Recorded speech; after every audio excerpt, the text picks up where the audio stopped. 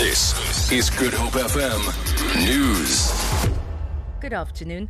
Western Cape Police are investigating a case of house robbery after an attack on an elderly couple on their farm Weltevreden near Villiersdorp in the Boland. Police spokesperson FCF van Wyk says 4 unidentified men entered the house through a front window, which they removed. Tanya Krause reports. Aldani did toy with electrical cords and assaulted him with a firearm. His 78-year-old wife Marti was also tied up but not harmed. She was tied up with shoelaces and covered with a blanket. Their son Marius says early this morning his mother managed to escape and raised the alarm. De Toy has a serious head injury and is receiving treatment in a Cape Town hospital. Van Wyk says the suspects took 5 firearms, wine, a television set and jewelry. No arrests have been made and anyone with information can contact Crime Stop on 08600 10111. Tanya Krause, SABC News, George. Traffic law enforcement authorities will be out in their numbers ahead of the New Year's Eve festivities.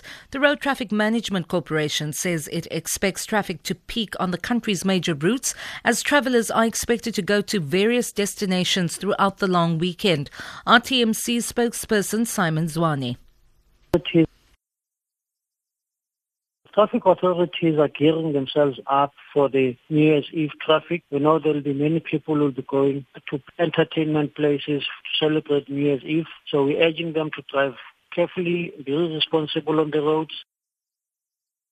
Matriculants in the Western Cape have excelled in the 2015 Independent Education Board results.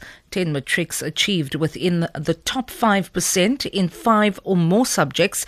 The independent school Redham House achieved a 100% pass rate at all 4 their colleges, 2 in Cape Town and 2 in Johannesburg. Managing Director Sheena Crawford-Kempster says they obtained 651 subject distinctions overall. Crawford-Kempster says 279 pupils from both provinces sat for the National Senior Certificate exams.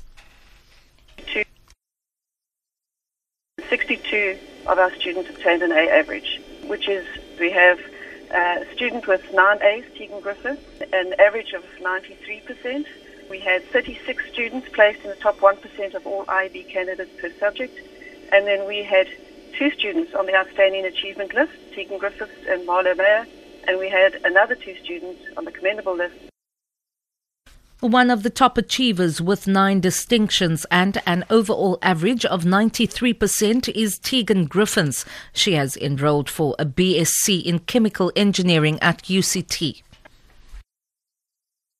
The matric year is so demanding and we have so many projects and group work and individual work, and so I did sort of work most weekends, and then when it comes to exams, obviously, you don't get that much time in the weekends before to study, but during the exam time I worked very hard, I did.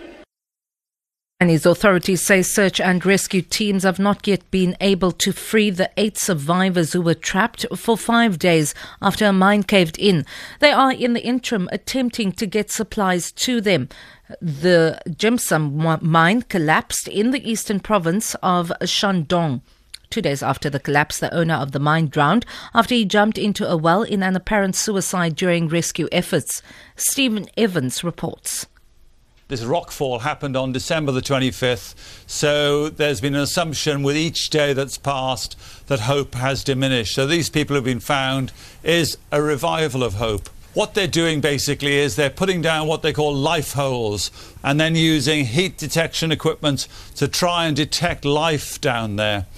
It's a very, very difficult situation because as rescuers get into this complex, there are sudden inrushes of large amounts of water. For Good Hope FM News, I'm Vanya Klucher-Collison.